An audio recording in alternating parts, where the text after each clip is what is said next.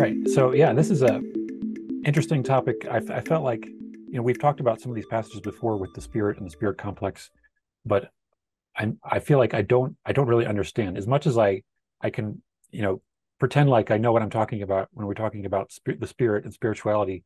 I think that there's a great mystery to it. So the more it's like I'm mystified still by some of the ways Ra described the spirit complex and the implications of the spirit being connected to the tree of mind, and what even what the tree of mind represents is kind of a mysterious thing to me. So I thought we should do a study specifically on these subjects: the tree of mind, the spirit complex, and to a degree what is meant by the roots of the tree of mind, and what is meant by the spirit as a shuttle that then can bring sort of infinity into the awareness of the mind, and sort of merge the beingness of the mind with the infinite potential.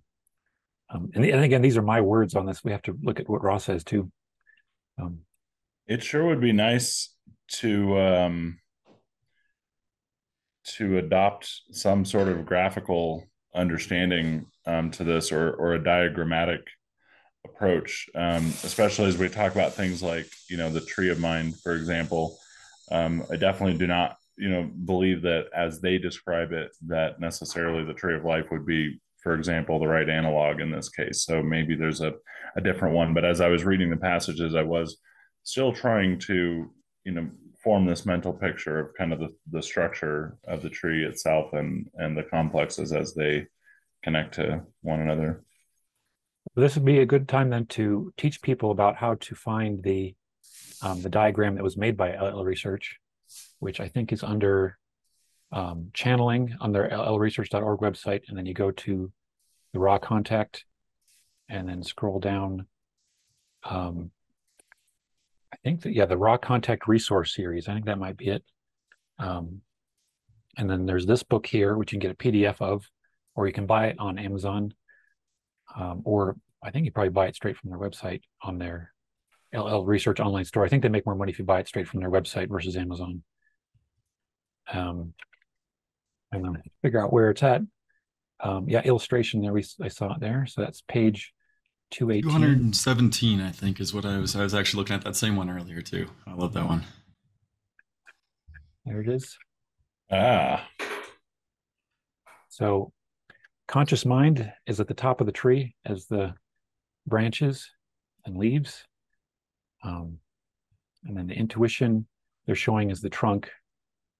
Um, I guess one could presume that this is kind of like the aspect of the mind of which you're most aware is the above ground part. Um, and then maybe it's just like also a glacier where we're seeing the tip of the iceberg when we see the conscious mind and the intuition. And then down below the surface, we have the personal unconscious, racial mind, planetary mind, which they also call the Akashic mind, which is where like the roots of all memory of humanity are stored in that portion of the mind. And then the archetypal mind, and then the cosmic or all mind, which is also like cosmic consciousness. I think they've described it as cosmic consciousness. And then once you're like reaching this state of infinity, which could also be the boundary between space time and time space. I'm not sure if that's related to this. That's another part of the study I think we should get into, is why they refer to the spirit complex as being related to proximity to time space dimensions. And then they refer to the spirit complex as being what can funnel into the roots of the tree of mind and be a shuttle to the actual infinite intelligence. So does that sound like I got all that right, Nathan? Yeah, the one thing I guess I'd also add to that too is that the baseline there, where the personal unconscious starts and meets the intuition, that level is basically the veil of forgetting. So that's what's drawn over our minds from the conscious mind to the unconscious. So everything below the surface at the root level there is, yeah, basically representing the unconscious mind, which is all the different layers that we can't access without actual work or contacting, I guess, through the spirit. Yeah, yeah, and that's straight from what we're discussing with the archetypes of male and female, and the dipping from the matrix of the mind more and more into the potentiator of the mind is is the dipping into the unconscious potential. So it's kind of like, that's why it's the feminine. The feminine is coming from the intuition angle of the mind, and then the masculine is coming from the conscious mind, approaching the, the intuition and deciding how to use the resources of infinite potential of the mind. And maybe we should just start jumping into some of the quotes now. But so there's two basically quotes that I felt would be good as a recap. One of them was 79.20, and one of them was 30.2. So I guess I should start with 30.2. That was where they were describing this tree, I think. Yeah, and this is one of the places where they discussed the tree of mind. And this is something I could just ponder on this for a long time. So I think it's worth it to keep rereading this as many times as we need to. But the question was, would you define mind, body, and spirit separately? And Ross said these terms are all simplistic descriptive terms which equal a complex of energy focuses. The body, as you call it, being the material of the density which you experience at a given space-time or time-space. This complex of materials being available for distortions of what you would call physical manifestation. And this is really dense too, just even trying to describe the way they look at the body. Maybe I should stop this there. as broad as all physical materia relative in density to any particular experience in consciousness, that the body is always all physical manifestation, not just the body as we know it. And this sort of makes me think of the body of Christ, as I've been thinking about that lately, and that being all of physical reality as we know it as well. Is that how you read that? This is really materia, not specific to the individuated aspect. Yeah, I do feel like when we're talking about the physical reality, it's up to us how much we want to identify with it, and we can extend our identity outward and say, I am the stars, and I'm just a branch off of that. And it's funny, I was also reminded of what Jesus said in John 15. He said, I am the vine, you are the branches. Whoever abides in me and I in him, he it is that bears much fruit, for apart from me you can do nothing. So this concept of the tree of mind is already right there, and this metaphor of the vine and the branches, and that you can't do anything apart from the vine. That is like the life force of the tree that permeates all of reality, I think. But that was just an interesting connection I just made like 10 minutes before the call.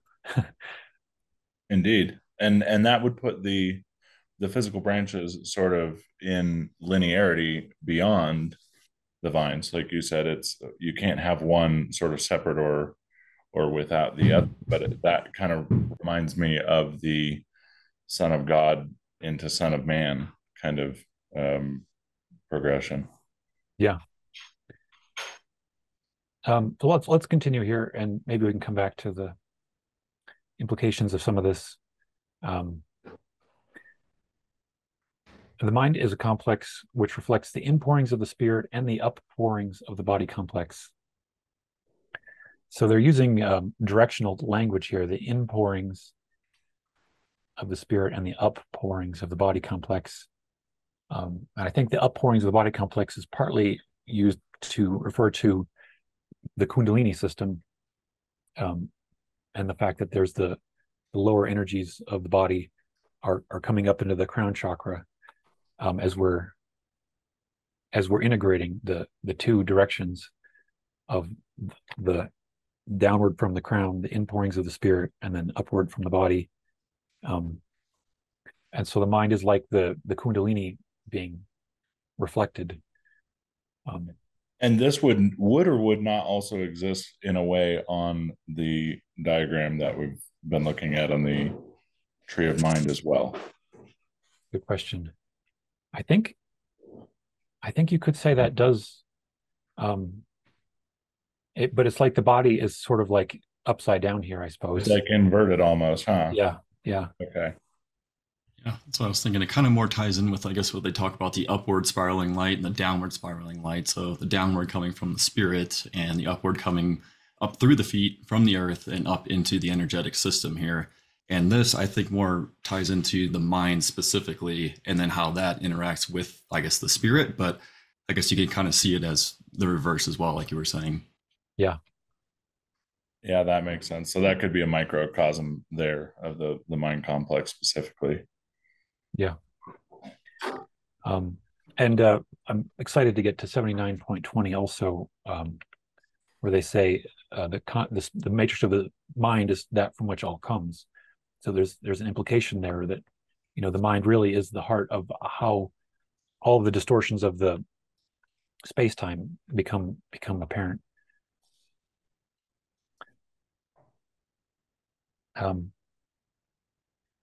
So the mind complex contains what you know as feelings, emotions, and intellectual thoughts in its more conscious complexities. So the branches are the feelings, emotions, and intellectual thoughts. And then moving down further down the tree of mind, we see the intuition, which is of the nature of the mind more in contact or in tune with the total beingness complex. And there's another phrase to ponder on: the total beingness complex suggests maybe that's related to the totality too. I was just going to ask that. Yeah. Um, so this is the part of the mind that has the connections to the bigger portion of the mind, total beingness complex, which could mean that on some level you're going beyond time and space when you reach down to the cosmic mind. Right, and that probably also kind of ties into with the higher self nature. Once you get into the break through that veil and start to communicate again, I guess, with your unconscious, you are working your way, I guess, towards that total beingness complex. Right. Yeah, and the connection between the mind, body, spirit complex totality and the higher self describes basically like the same kind of communication. Yeah. So moving down to the roots of mind, we find the progression of consciousness, which gradually turns from the personal to the racial memory to the cosmic influxes, and thus becomes a direct contactor of that shuttle, which we call the spirit complex. So that's why they say that spirit complex is right below the tree. And that progression makes sense in terms of becoming less and less individuated as it goes down. Perhaps, though, we can talk about the shuttle concept. I know we've talked about this on other calls, but I'd like to contextualize this concept of the shuttle and Yeah. see how it plays in the passages we're going to read. Yeah, I guess we could probably do that.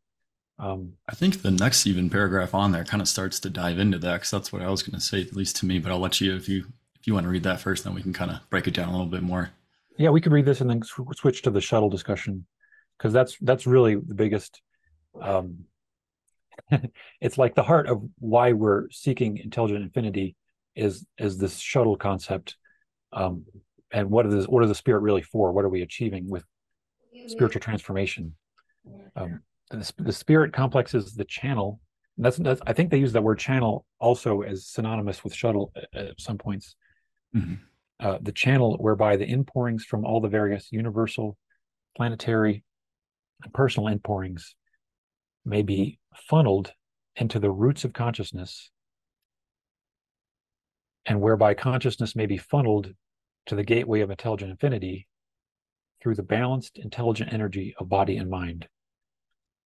And this brings us also to session 6 discussion about the finding balance with mind, body, and spirit, and then how you need the balanced mind and body to become more able to activate the higher potentials of intelligent infinity.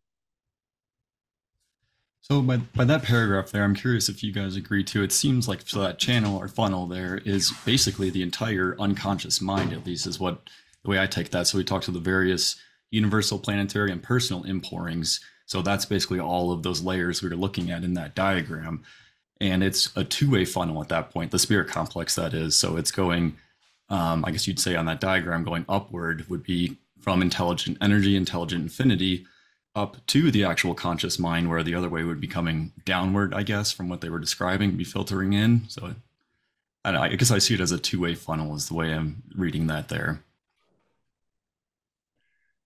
It does describe two funneling processes, right? One where the imporings are funneled into the roots of consciousness, and then secondarily, where consciousness may be funneled to the gateway of intelligent infinity.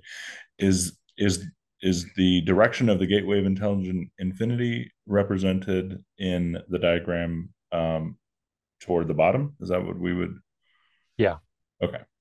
Yeah. But it could be that it maybe it is the other way too. This is confusing to me to consider if this they're trying to say it both ways. But my belief on this was when I came into this call was that these are basically both talking about downward directions. Um, the roots of consciousness, I was assuming, was the cosmic mind. So funneling all the various universal, planetary, and personal imporings may be funneled into the roots of consciousness. And then I guess that would mean that, I mean, I think that we're talking about the lowest of the roots here, but that could also mean if we're talking about the roots of consciousness, you could say that that's the will that is driving the conscious mind from the aspect of it that we're most conscious about. Yeah, that's a good point. Roots of consciousness is not necessarily interchangeable or synonymous with roots of mind. Yeah. Yeah. That's a good point. So we can keep on questioning that one, and we have no answers in these meetings. We're just questioning, I guess. Just doing our best. Right. So, well, okay. So as we launch into the discussion of the shuttle, I'd like to understand the function, I suppose, of the shuttle.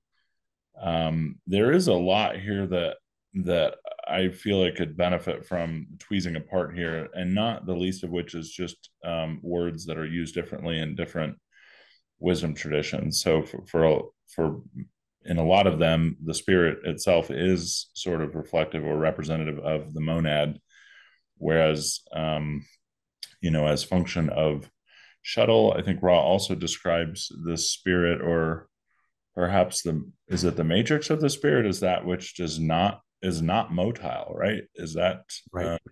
okay? Right. Let's pull that up now too. Okay. / 79, 79.20. Yeah. So the matrix of the spirit is difficult to characterize since the nature of spirit is less motile. So we can forgive ourselves for Ross saying this is actually difficult to characterize. Which means So our hopes for comprehending it just fell off quite a bit, but that's all right. We're here. We're doubled up twice. So yeah, and that's why they were originally, these things had to be communicated through just imagery. There was no words. There was images to ponder. And so we're the spirit. We're pondering the difference between darkness, raw, infinite darkness, and then the potential of light expressed through the symbol of lightning, the most sudden awakening, the most sudden awakening, illuminating, or generative influence of the deepest darkness, and the potentiator spirit is the sudden awakening. So that's why they say this is the energies and movements of the spirit. And I would say perhaps now that we have the transformation of the spirit, that you could say the transformation of the spirit is the most profound kind of transformation.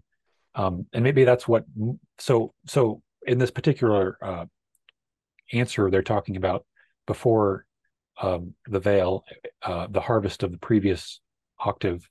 And so that's why they're just talking about matrix, potentiator, and significator here.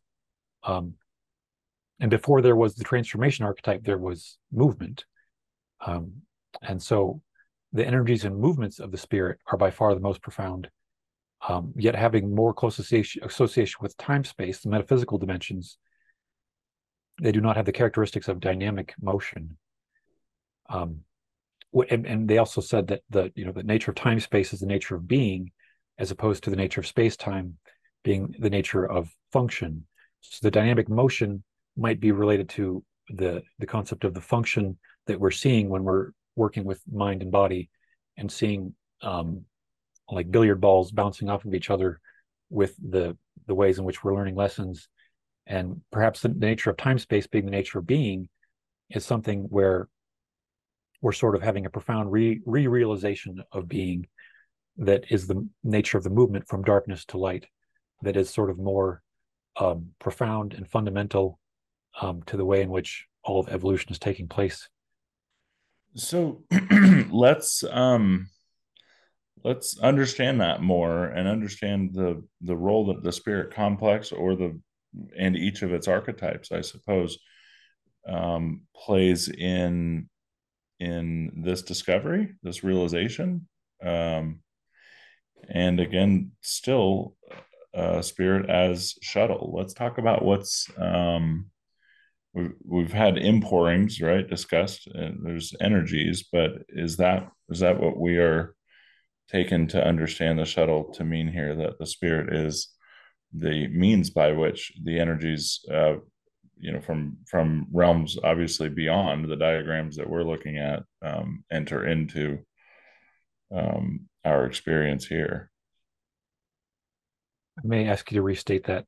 Um, I want to pull up some more quotes, definitely, and let us dig into what I had planned with this. Um, so I think I want to go to session 80 for now. This is the very next session, I guess.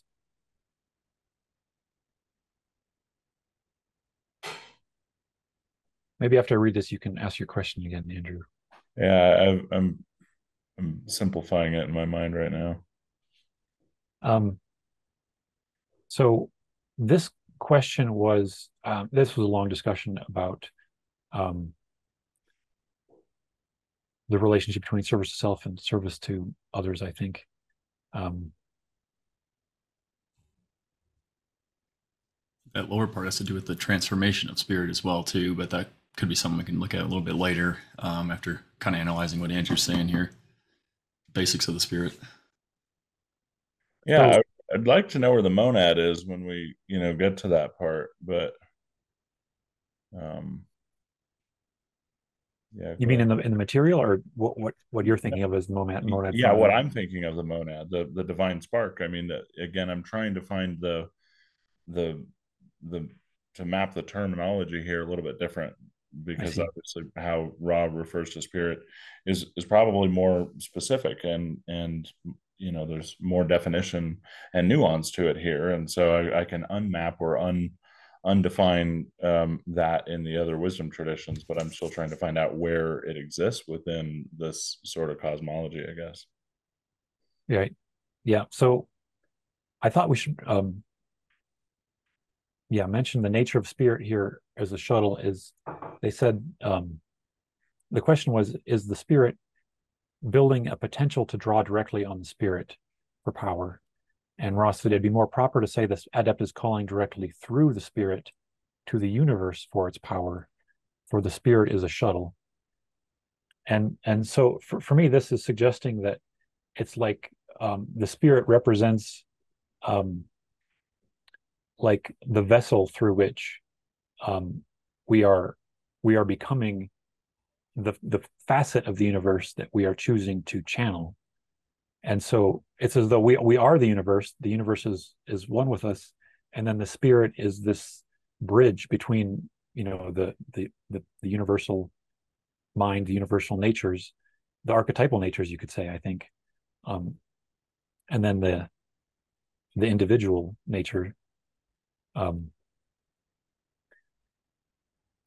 and then the Like very a next. metaphysical connection basically between the two, right? All of the different levels of mind below, that's The spirit complex is the ability to then funnel that up into our conscious mind, but it's basically reaching out to intelligent energy or intelligent infinity of the creation, so you can pull in that universal power that they're talking there. Yeah. And then the next one was, I thought this was kind of informative. Um, Maybe I'll skip over the question because Ross said it's challenging to answer such a query where there's some confusion in its construction. Um, so Ross said here, the adept, whether positive or negative, has the same matrix, which would be the same matrix of spirit we're talking about here, um, which is archetypal darkness. The potentiator is also identical, which is the lightning. Due to the catalyst of each adept, the adept may begin to pick and choose that into which it shall look further. The experience of the spirit, that which you have called the moon, is then by far the more manifest of influences upon the polarity of the adept. Even the most unhappy of experiences, shall we say, so they're saying the moon can represent a shadowy experience, and that can be an unhappy experience. So even the most unhappy experiences represented by the moonlight, which seem to occur in the catalyst of the adept, seen from the viewpoint of the spirit, may, with discrimination possible in shadow, be worked with until light equaling the light of the brightest noon descends upon the adept and positive or service to others illumination has occurred. So this is referring to the significator of the spirit when they say the brightest noon, that's the sun. So you can work in shadow with any aspect of manifestation, even if it seems like a very unhappy spiritual experience, and you can discern the light of the sun being like this infinite potential in that dimmest of light that you started with. Like that analogy where you can see a rope at night, but it looks like a snake, so you think it's something else. But then when you shine a light on it, or it becomes daytime, you realize, oh, it's just a rope. It becomes clear what you're looking at. It's more of a realization at that point. Right. And then to contrast the two polarities, they say the service to self adept will satisfy itself with the shadows, and grasping the light of day will toss back the head in grim laughter, preferring the darkness. But I guess that's also confusing to me if that means that the significator of the spirit is sort of recognized and perverted, or if it's just never fully reached by the negative adept. But because they're working in the shadows primarily to further their experience through sort of, I guess they're extending their identity through manipulation of others, and then sort of using the energy of others to identify themselves in a false sense of self, which is still further shadows. And then that's kind of like the nature of the universe is this continuing hall of mirrors, which are dimly lit shadows. So, um, uh, along the lines of Don's question here, um, around polarity, um, Ross says that the experience of the spirit seems to be the most influential. Is it not the significator that is sort of defining what that experience is? Or I think the catalyst defines what the experience of the spirit is and the interpretation of the catalyst. Um, and then I think the transformation is more defined by the uh, the way in which we're accepting the significator. so catalyst is the opportunity to learn or to grow, to process the To have experience, experience. Yeah. right? To have experience. The experience is sort of the linear approach to catalyst, in that I can see it coming, I can operate on it, and see how that process plays a role in life, etc. And then the significator does what with the experience? Wouldn't that be Well, your level of understanding of where you're at for that time being, so that catalyst can then affect it, but you're seeing it through that level of your experience as the significator, at least the way I've understood it. But Yeah, the significator seems to be a very integral conscious agent here, or at least that's how I tend to have, at least in looking at the significator of the mind, anyway, which is the only one that I've looked at in any depth, obviously, because that's what Ra does here. So I'm just trying to I guess, Mike, would contextualize. you agree with that, or did you think that was different from? I mean, you studied these more than anyone, I think. well, I'm making my own assumptions too based on my own. Um,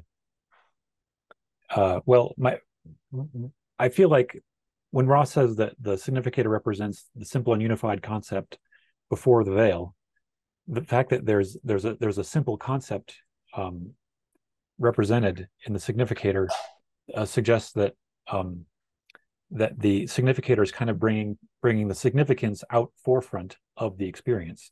The experience was a uh, muddy, unprocessed thing until the significator is fully expressed, which is, in the case of shadows, the significator becomes the light. So the shadow, all experience of the spirit is shadow, and then the light is the heart of the processing once it's found the meaning. Um, that's my interpretation. And so Ra says when you're studying these to pair catalyst of the spirit with experience of the spirit, and look at these two side by side. And when you're studying significator, to pair that with the choice, pair that with the fool archetype, and um, and to me that suggests that the the heart of the significator is making a choice about the interpretation of the experience, um, and the interpretation that we've made then leads us to the potential of transformation. Although the transformation is said to be something to study in the context of Great Way of the Spirit. They say to study transformation alongside the Great Way, um, and so the Great Way is really, I think, maybe what we're aiming at here with our holistic appreciation of how these archetypes fit together, which is specifically meant to be contact with intelligent infinity, or like a process of becoming the universe, becoming the world through um, sort of extending our sense of self out into the infinite mind through the spiritual shuttle, I think.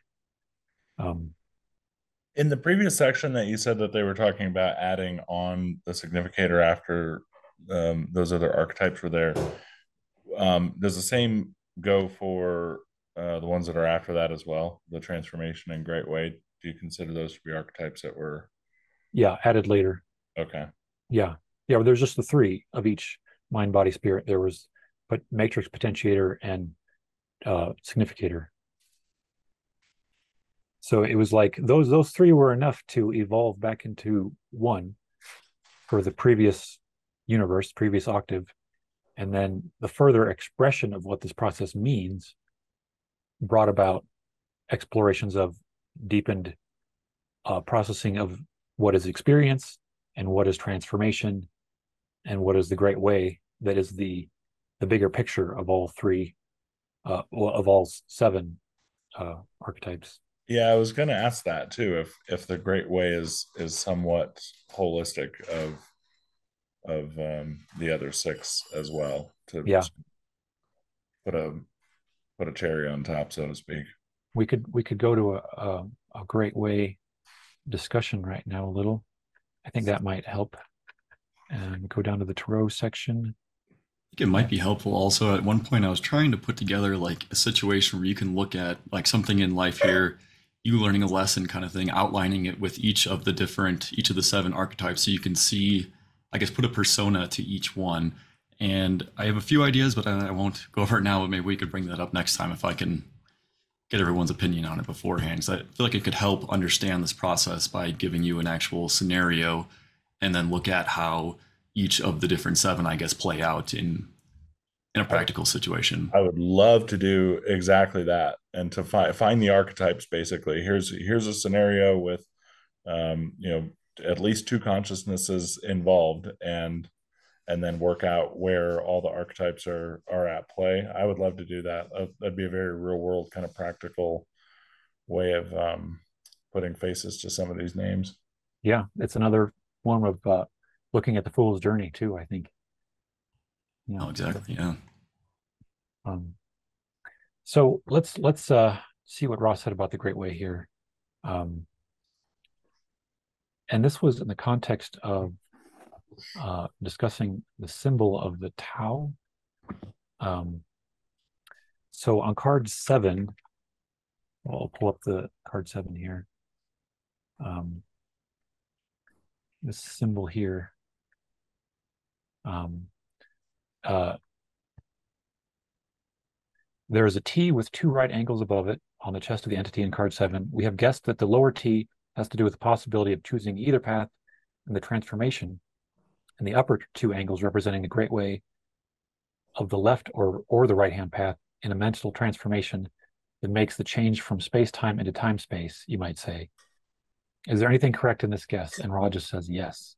And then the question is, could you comment on that?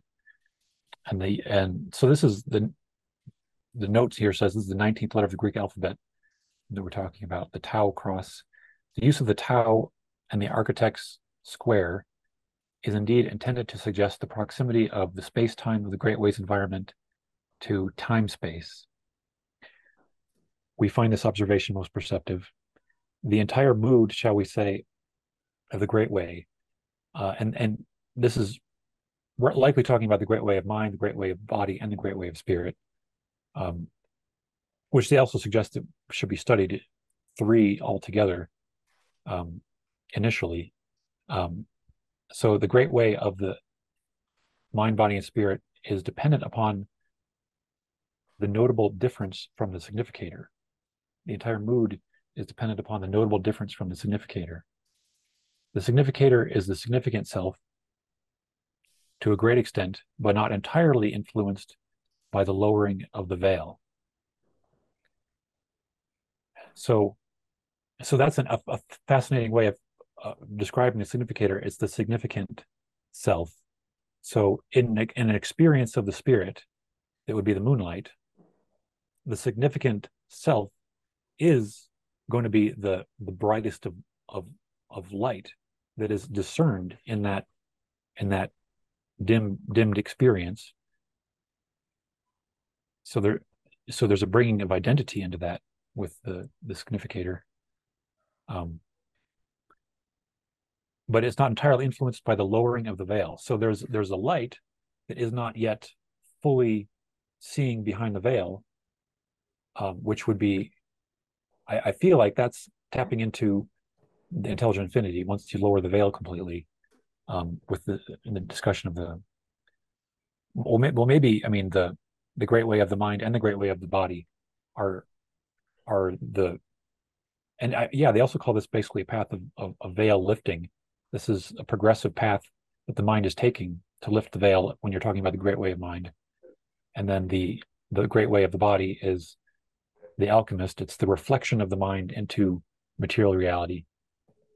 And then the nature of the spirit is that which is becoming the cosmos, with becoming the world. Yeah, that, I mean, it's called the world, and as we clothe ourselves with the world, that's what the more advanced use of the archetypes, they say, is to clothe oneself or become, put on the personality of that archetype. So putting on the personality of the world is becoming one with the world. And this is becoming the creator at that point, right? Yeah, right. Embodied that and embraced it through that persona, basically, of becoming it. Right. Right. So becoming the world is then becoming the universe, becoming the creator is the lowering of the veil, that is not yet completely achieved when we're looking at the significator. So the Great Way of mind, body, and spirit draws the environment which has been the new architecture caused by the veiling process and thusly dipped into the great limitless current of time-space. which is the potentials of being in a metaphysical sense. Um, and I think I think the nature of time space is also relatively well expressed by dreaming and experiences that are like visions of the other side in some sense. So, looking at that last paragraph, just to make sure I'm understanding that as well too, are they saying that the Gray Way is then embodying that new architecture, I guess, that you're seeing? So, I guess I was thinking previously that that was tied to more of the experience and the transformation side, but it seems like maybe this all blends together, I guess, at the Yeah, end. yeah. There's a new architecture, but it could be that the Great Way is a way of perceiving. Okay, I was just gonna say perception. Yeah, It seems like, and that can kind of yeah, evolve and change over time too, as you learn more and as you experience more, basically. yeah, yeah. I think the discussion of the Great Way of the Body also gives more clue at this. Um, um, all so the Great Way of the Body must be seen, as are all archetypes of the body, to be a mirror image of the thrust of the activity of the mind. Um, I guess that's not exactly what I was thinking of. But I do really love that passage. Yeah, I mean, that's a big one. Body is a creature of the mind, and yet we tend to treat it as more of a result of its environment and all of the various inputs and all the things that we put into it. Continuing to do things you know aren't right or aren't good for you from that sense. And Yeah, I mean, and I would, I to, guess, say that putting things into it, or you may choose different things to put into it based on the configuration of your mind, also. So that's one yeah, way to and to me, manifest. that's basically the work of spirit there is purifying those two in order to clearly perceive the spirit at that point. Once you have the clear mind and you've worked through any sort of issues, I guess, with the body there, you can then perceive the spirit, which is what they say basically perfect in itself. It's just how we end up perceiving it that ends up getting the distortions. yep. So this is, I think, one I was looking for here. While studying the archetypical mind, we may suggest that the student look at the great way of the mind not as that which is attained after contact with intelligent infinity, but rather as that portion of the archetypical mind which denotes and configures the particular framework within which the mind, body, or spirit archetypes move. So for me, that sounds like the Matrix too, and that's my confusion right now. But um, I guess the Matrix is the unmoving um, portion of mind, and then when the mind has found fullest expression, then that's the great way, where it's defining the whole framework of going from being unmoved to choosing a path forward of movement, and then the entire framework of experience and identity is then defined in that aspect of self.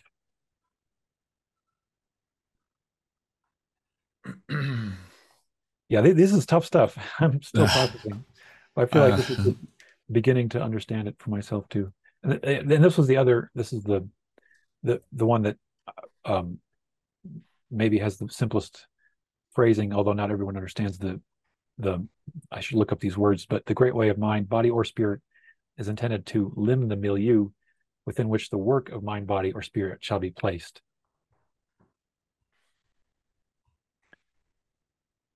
delineate. So this is a phrase. Um, Maybe I should just ask my good pal GPT. How would Chat GPT define The the milieu. concept of limb the milieu?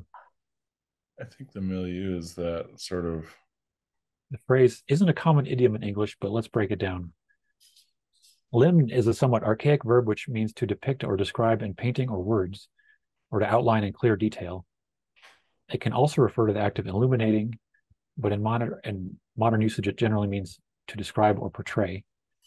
And milieu means this is a noun that originates from French and means the physical or social setting in which something occurs or develops. It's synonymous with environment or context. So lim the milieu would mean to clearly describe or portray the environment or context of something. This could be done in writing, art, or other forms of expression. Essentially, it's about capturing the essence or characteristics of a particular setting or context.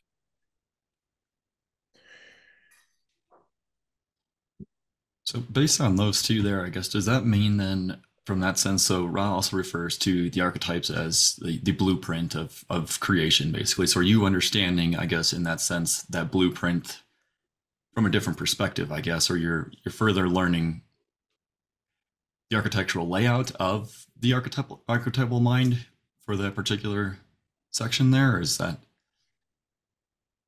not how you're reading that?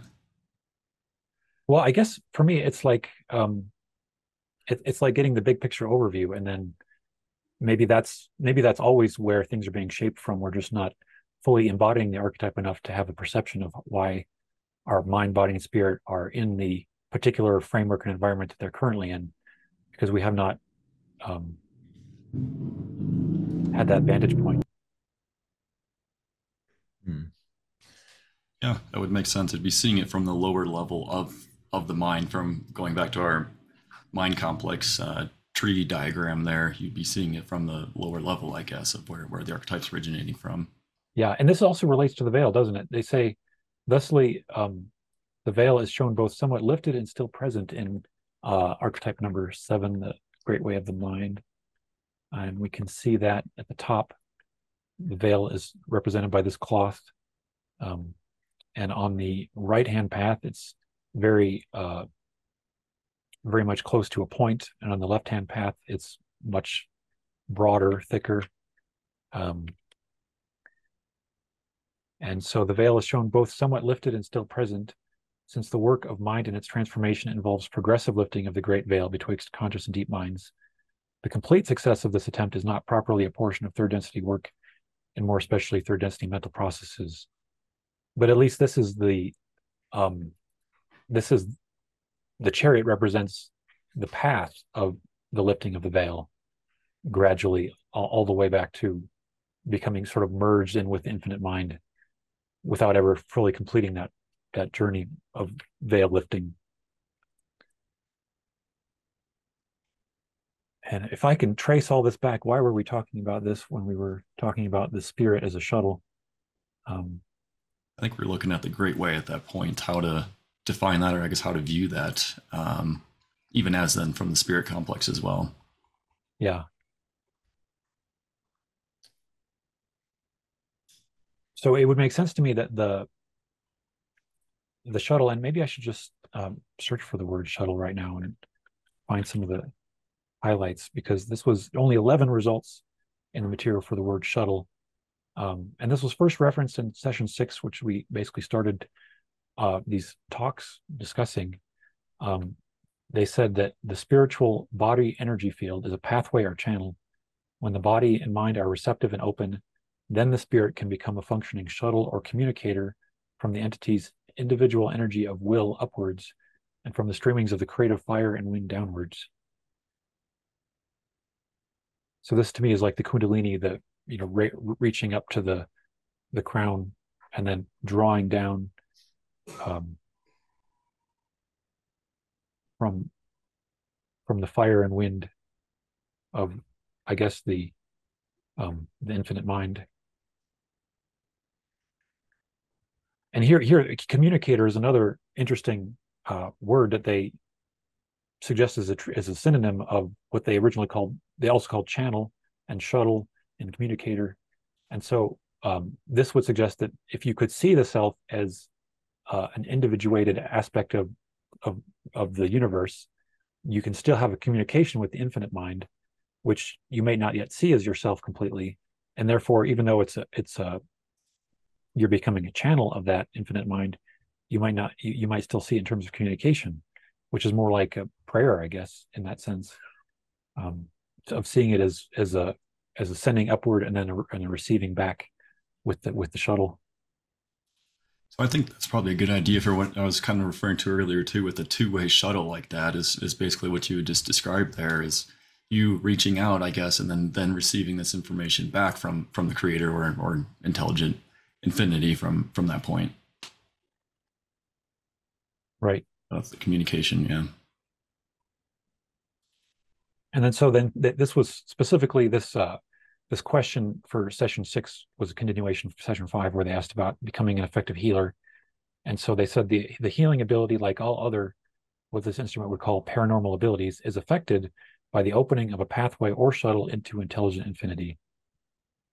And then they go into the discussion of some of these holes can be made by people who use LSD, but they don't have a conscious control. It's a random and without control opening.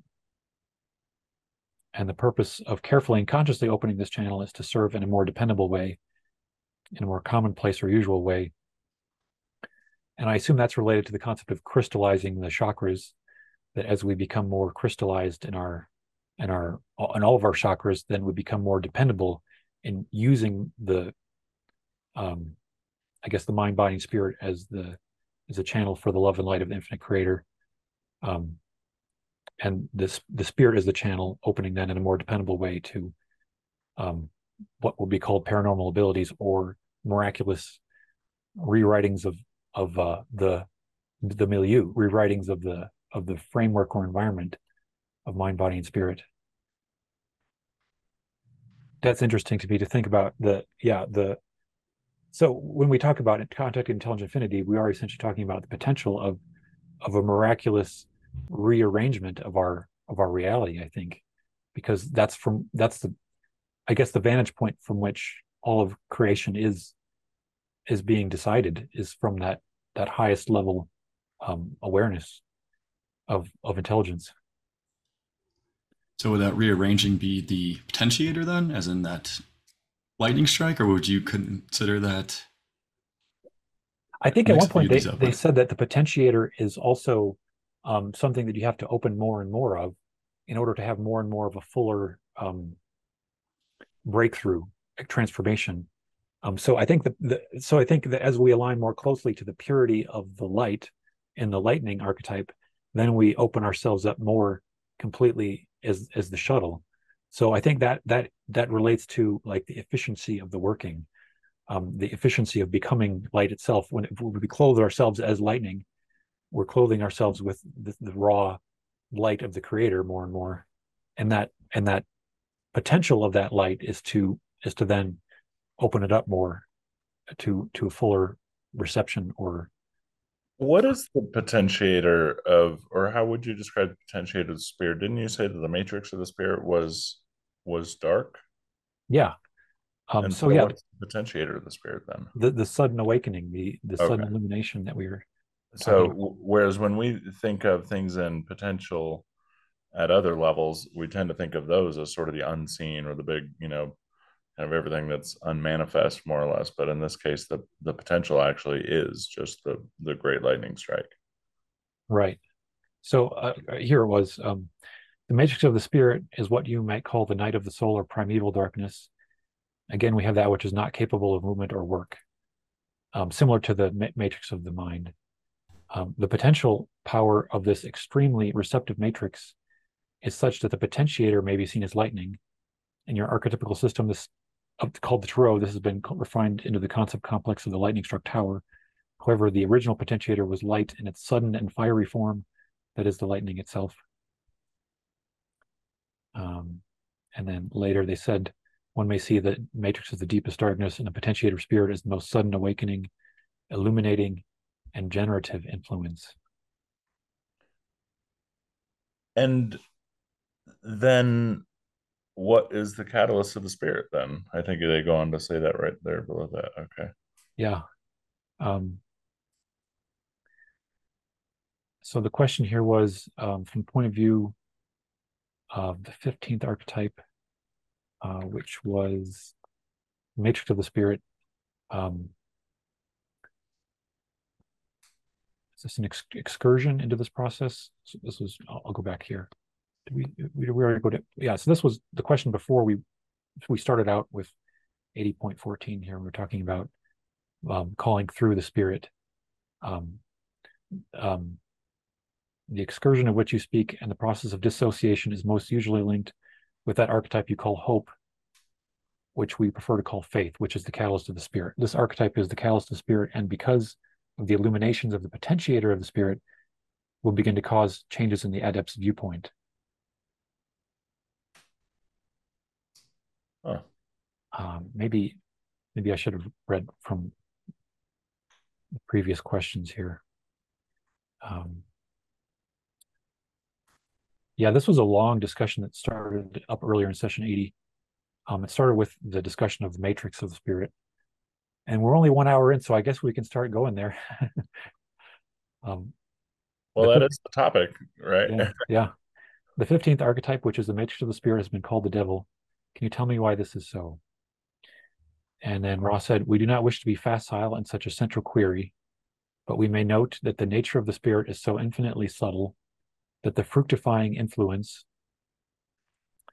of the light upon the great darkness of the spirit is often not as apparent as the darkness itself. So let me pull up a dictionary definition of fructifying here too. Thank you. So fructifying means to make something fruitful or productive, to bear fruit or become productive.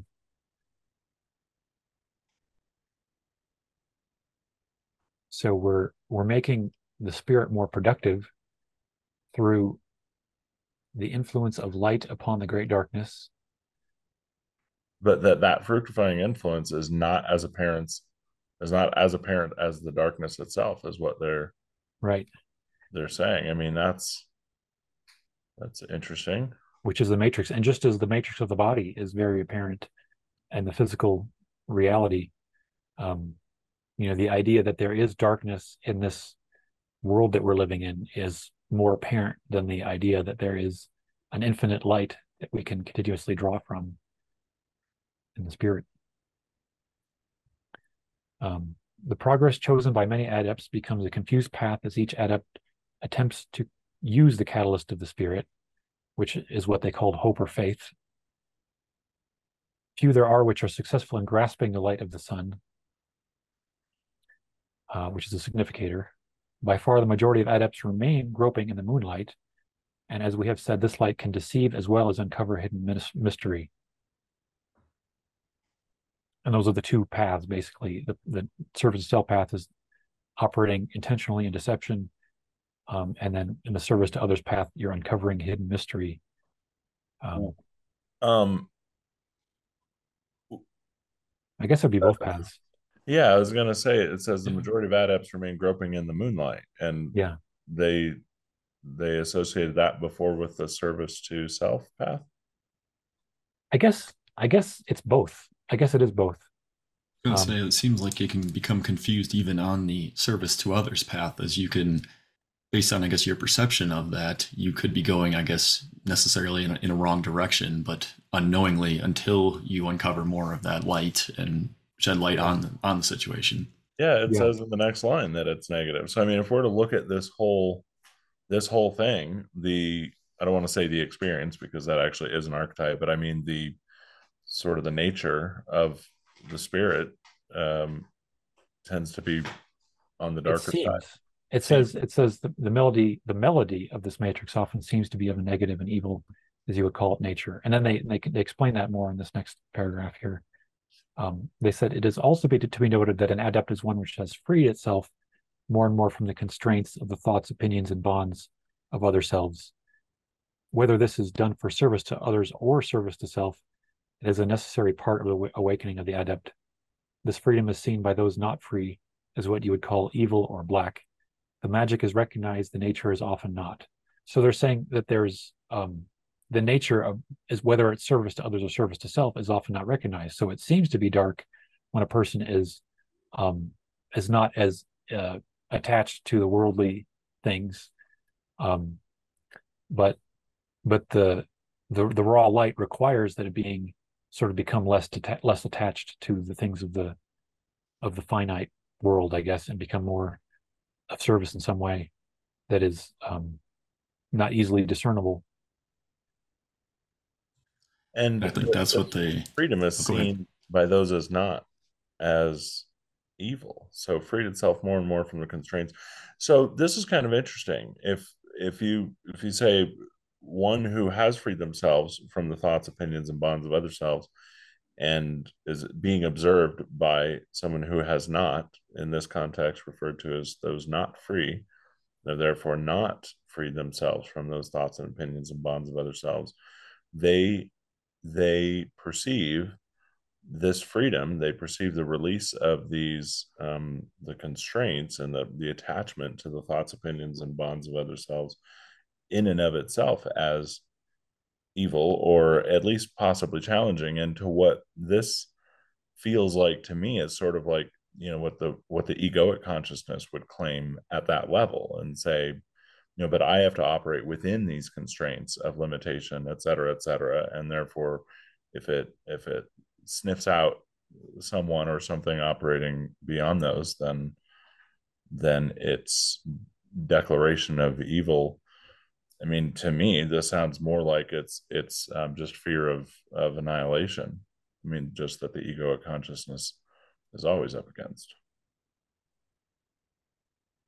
And I do think it relates to the moonlight concept, that it's just um, it's like there's just an inability to perceive the nature of the light, because you're always working behind a very confused place. Yeah, and that's kind of what I get in this whole session, and what I kind of wanted to make sure that that's what you guys were getting from this too. That the nature of it seems dark, and therefore, we've got lots of opportunity to work within the shadow.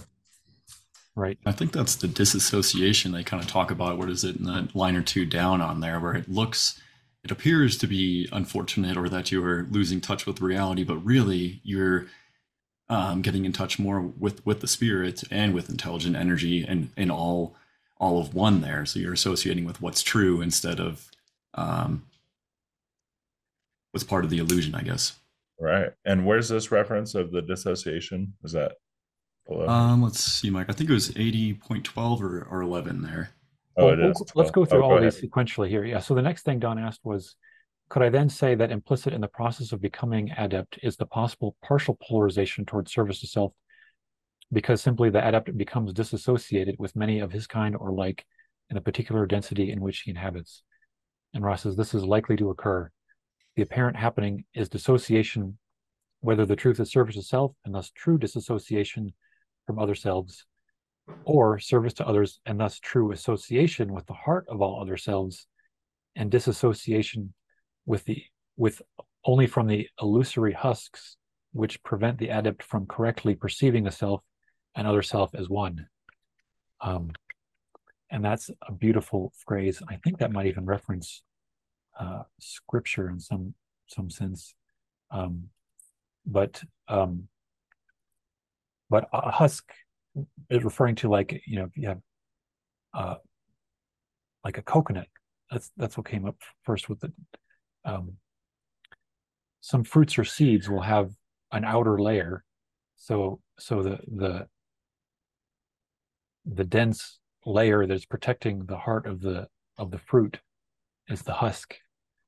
And so there are, Importantly, not what it's identified as. yeah, right, In all cases, when you refer to the husk of anything, you are inherently, implicitly now claiming something within that husk that is more fundamental or identified as that thing. right. So it's like, yeah, so this is seeing the husks, the illusory husk. It's the illusion. For example, a physical body of a person is the illusion, the illusory husk, which prevent the adept from correctly perceiving the self and other self as one. So Ra's saying that dissociation is happening regardless. If you are polarizing on service to self, you're dissociating from the other selves. If you are polarizing in service to others, you are dissociating from the illusory husks of others, and therefore more in greater recognition of the oneness that exists beyond it. Yeah. And they chose to switch it from dissociation to say association. It's the association with the heart, no longer associating with the illusory husks, like you said, dissociation from the illusory husks of being, and then association with the heart. So falling in love with the universe, basically, I think is what that means. Man, sign me up.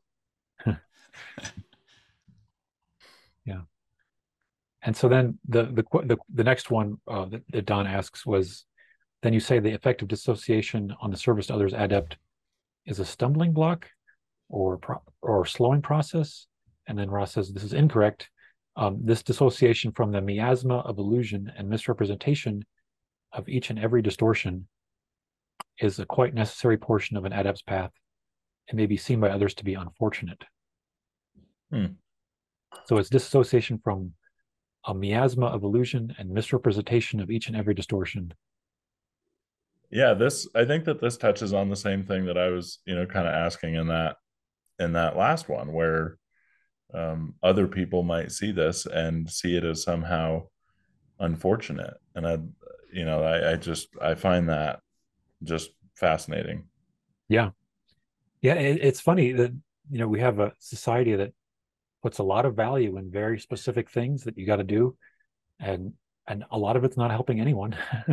Right. And what's so fascinating though is to be someone who sort of represents this some level of this type of dissociation, um, to other people in my life, and how it's sort of seen. It is really interesting because there isn't really the energy of, just being riddled with anxiety over, all of these various facets of the illusion as somehow beneficial or, useful or preferential, I guess, to not having that. And yet there is still the very clear conclusion drawn, I think, that this is somehow not a worthwhile path because of the withdrawn investment in the illusion. Right. I think we could look at some chat message here. We got Todd asked us, the dark follows a path of disillusion. I assume you mean disassociation by not seeing the oneness. But does that mean still that the service to self has connections to the source as the shuttle, the spirit as the shuttle? I think Rod does suggest that the spirit is still a shuttle for the service to self path if that being is able to sort of become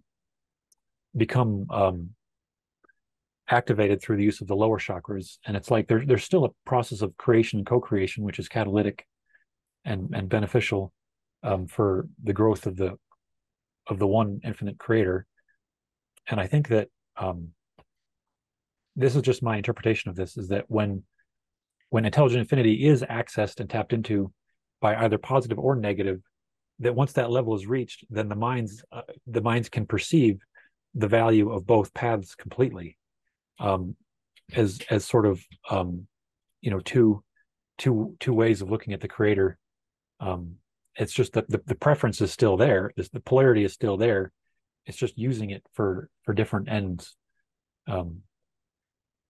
It's kind of an amazing thing that is very controversial to a lot of people, that the law of one basically says that there's always a purpose and value in the negative catalyst that is it's just prolonging the journey of everyone else in a sense.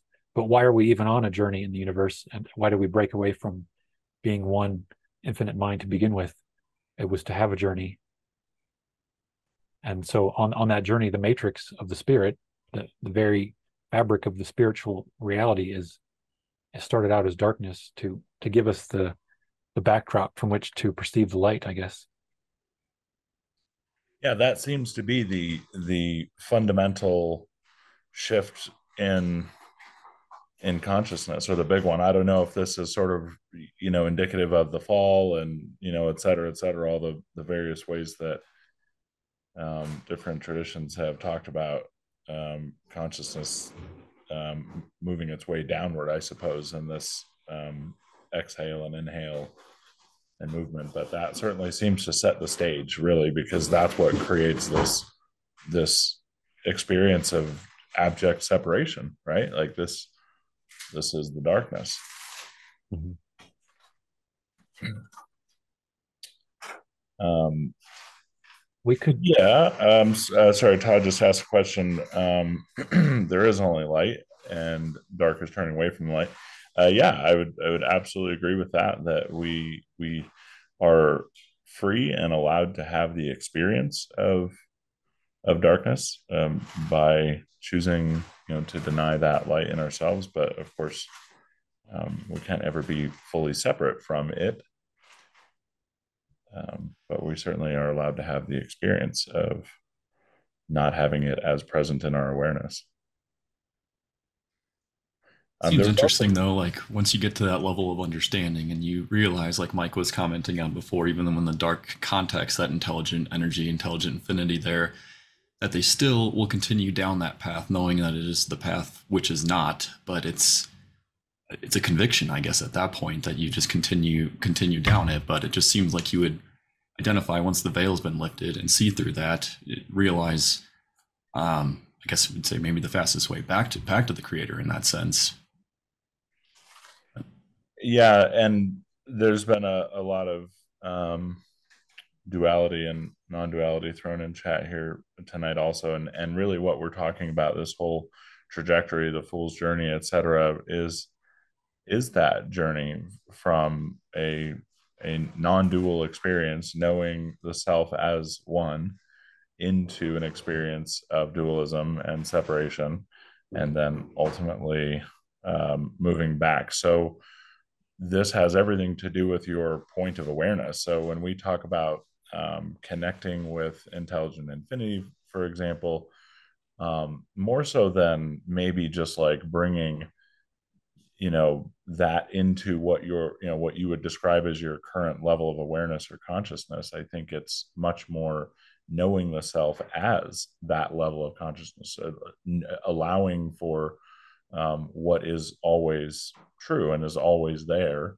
not so much creating it in your experience, but more rediscovering it. And so we are an individuated aspect of consciousness and experiencing duality because we have the veil and we have this ability to know ourselves as separate. But ultimately, there is no duality, as Todd just said there.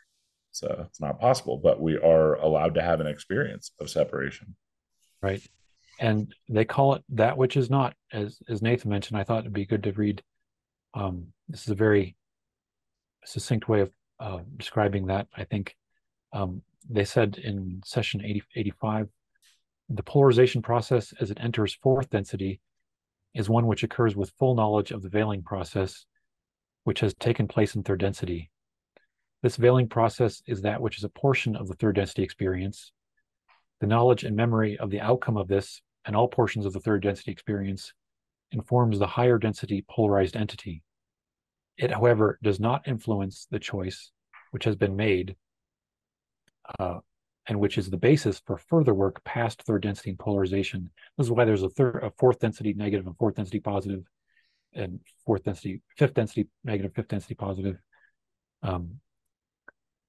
So that choice in third density defines all the work that can be done in fourth and fifth density. And those which have chosen the service to self path, that was a transmission error that they said they corrected. Those which have chosen the service to self path have simply used the veiling process in order to potentiate that which is not. This is an entirely acceptable method of self knowledge of and by the creator. So that which is not, is this what you would describe as a separation? Yeah.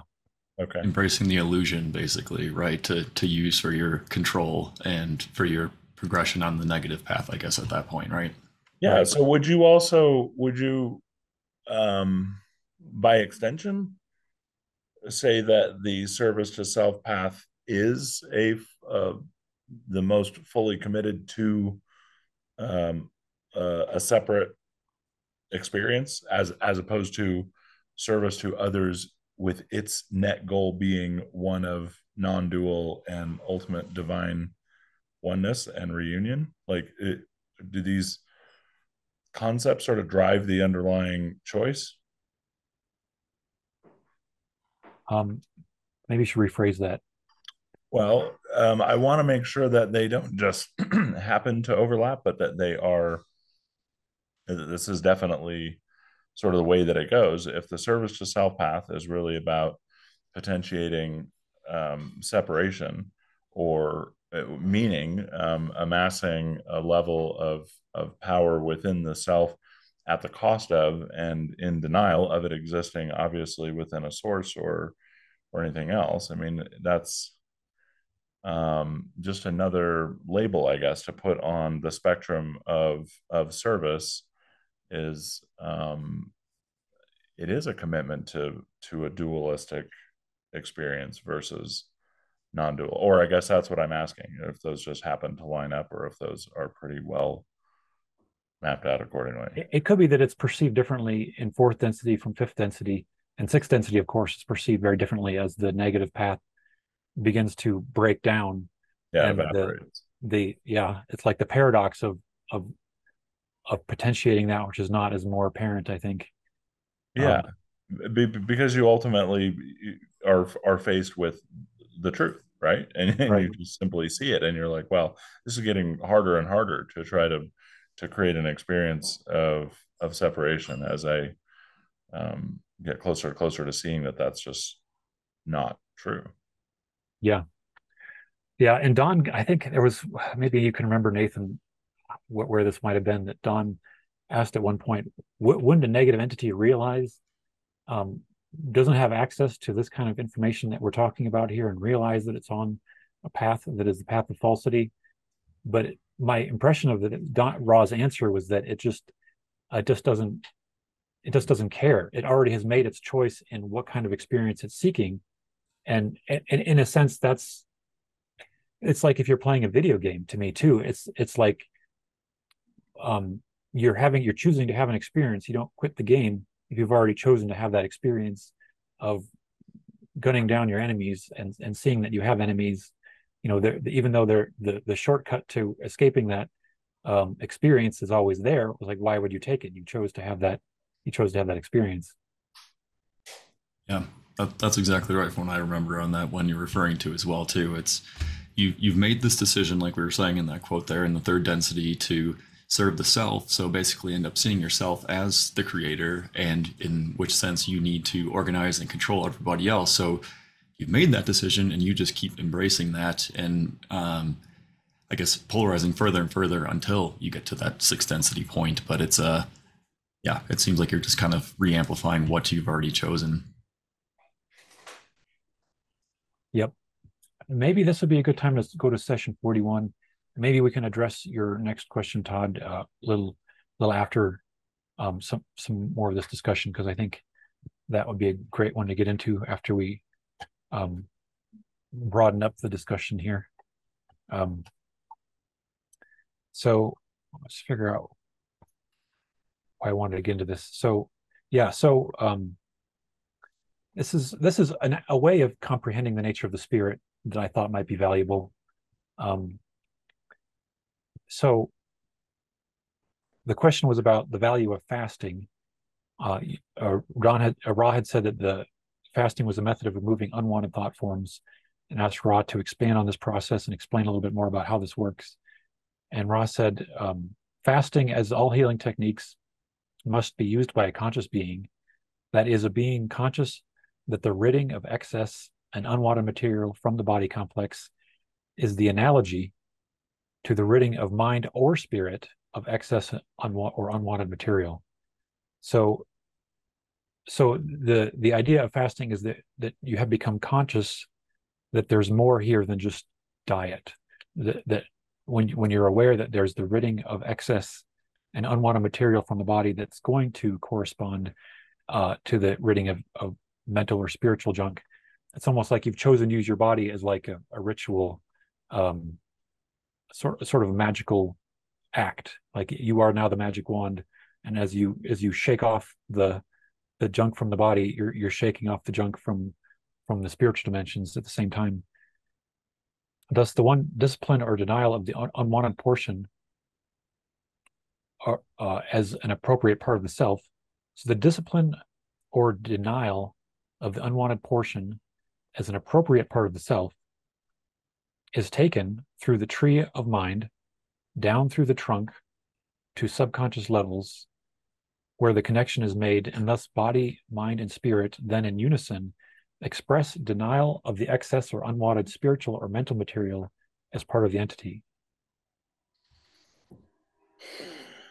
All then falls away, and the entity, while understanding, if you will, and appreciating the nature of the rejected material as part of the greater self, nevertheless, through the action of the will, purifies and refines the mind-body-spirit complex, bringing into manifestation the desired mind complex or spirit complex attitude. And the more significant quote here, I think, is in the very next answer. The question was, then would this be like a conscious reprogramming of catalyst? For instance, if for some entities, catalyst is programmed by the higher self to create experiences so that the entity can release itself from unwanted biases. Would this be analogous then to the entity consciously programming this release and using fasting as a method of communication to itself? And Ross said this is not only correct, but may be taken further. The self, if conscious to a great enough extent of the workings of this catalyst and the techniques of programming, may through concentration of the will and the faculty of faith alone, which is again the catalyst of the spirit, cause reprogramming. Through concentration of the will and the faculty of faith alone, you can cause reprogramming without the analogy of the fasting, the diet, or other analogous body complex disciplines. So they're saying this very process of magically, refocusing and sending the thought down the tree of mind, which they said is happening when you have this thought that you don't want this anymore, you want to get rid of this. This is a thought that is taken through the tree of mind down through the trunk to subconscious levels. And they also say at another point that magical ability is the ability of the conscious mind to use the so-called unconscious mind. So that's what you're doing with fasting, is you're taking a magical stance by sending that conscious thought down through the trunk to subconscious levels where the connection is made, and thus the body of mind and spirit then in unison express that denial. And so when I think when the spirit is expressing the denial, that's when you have a reprogramming of the reality, the milieu again, I think, is what's being reformed. So I'd like to dig into this a little bit for sure.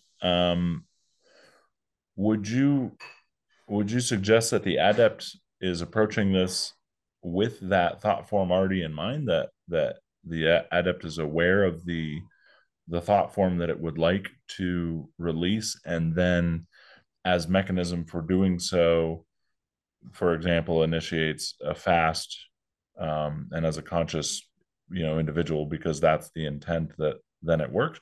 Or could an adept or conscious individual say, I'm going to initiate a fast in the hopes and with the faith of releasing any and all things that are excess and unwanted material from the body complex? I think that you don't have to have a very clear picture to benefit significantly. I think it can be a very vague idea, which really, when we're talking about having unwanted material in the spiritual complex, you don't really have a clear picture of it. I don't know if you ever really do. You just know that there's a darkness there. There's a shadow that you're in, I suppose. But it does say, I think there's extra emphasis, as all healing techniques must be used by a conscious being, that is a being conscious that the ridding of excess and unwanted material from the body complex is the analogy to the ridding of mind or spirit excess. So I imagine that there has to be something that you are aware of being undesirous of having, that you want to get rid of, some sense of it. Yeah, that was what I thought with your first analogy, Andrew. There was that, yes, you must be aware in order to, I guess, reframe or to change that act. So if it's, you realize, okay, this smoking cigarettes is not healthy for me, but I'm addicted to it, but then you can go through and initiate that fast with the thought in mind of, okay, I want to clear out this, I guess, addiction from that point and be able to eliminate it if you can go through all the different layers of the mind, body, and spirit there And from the time space and pull it in. sure. And would you suggest then that if someone did not have even a vague notion of what that thing is or that thought form, just the simple acceptance that I must be in abject denial of the divine, or my experience would necessarily be a lot more different than it is. It's not just a broad acceptance. Again, I'm just confirming with what you're saying that it would seem more that adept needs to have a little bit of an idea of what thing is excess or unwanted that it seeks to release, and then might exercise the fast as the way of doing that. And by the way, I'd also be curious to hear from either of you on why, I guess, both physically and metaphysically, a fast specifically would accomplish ridding excess and unwanted. Does this, for example, like say going into ketosis and the body processing parts of itself for energy that we would presume to be excess or unwanted, like fats, for example, or no? Do you guys draw a parallel at all in that way to this? Yeah. Could you state that again? Yeah, why would a fast specifically be responsible for ridding the body of excess and unwanted material? And the only way I can think of is ketosis, and that's what I'm asking is whether you think that that's what is happening. I think the heart of this has to do with the will and Okay. the why is it that we have attracted baggage into our mind, body, and spirit? And I think that there is an interesting subconscious thing that happens when we're eating, and that we can be eating very unconsciously. And I think that maybe even specific fat cells that are programmed into our physical being when we're in a particular. This is my theory, is that when we're eating a food in a particular state of consciousness, and then we're storing that in our body, we're starting to store that aggressive or whatever energy we processed that food with, or lack of compassion for the food itself, or for the person who brought the food. There could be lots of facets to the will that brought in the physical material, um, that is storing baggage in a metaphysical way at the same time as the storing of the physical material. That's my theory, but I think that this could just be a helpful way of imagining it in a magical sense that lets you rid yourself of more things. Right. And I guess the other question would be, could walking, 10 miles or literally anything else that's done in the physical from a magical perspective, that's kind of what is required. Something has to happen in the physical. And so that's all I was kind of curious about here, is whether there was something specific around the fast that is congruent metaphysically with what it is that's being done, or if, to your point, it's really no, pick something that you can exercise the will around and go exercise your will, period. And if you do that with the desire to rid yourself of excess or unwanted material, and as by the same token, if you went to an extreme and you had your mind right as you were eating any type of material for that matter, with the intention of ridding yourself of excess material, you could do that, I guess, if you're just this kind of gets into the next question here, which was about, or Ra emphasized, if conscious to a great enough extent of the workings of this catalyst and the techniques of programming, you may then, through concentration of the will and the faculty of faith alone, cause reprogramming without the analogy of fasting, the diet, or other analogous body complex disciplines. So they're saying no physical activity is needed if you can understand it. But right. I still feel that fasting is uniquely powerful because of the fact that we're eating every day, and it's something that we're just so attached to, that the nature of the association between mind and body and spirit becomes more apparent as you've been fasting for a few days. But I want to hear Nathan's viewpoint too. Yeah, I think I've looked at it a little more generically like that too, where we associate the fasting with the purification. Many of the other cultures, ancient cultures, everyone's kind of had this idea that fasting can help on from a number of different levels. So I've looked at generically there that you're using that almost as the vehicle to rid then whatever item you're conscious of that you would like to purify, but it's an enhancing mechanism basically. I I don't practice it, but I experience what I call incidental fasting. Yeah.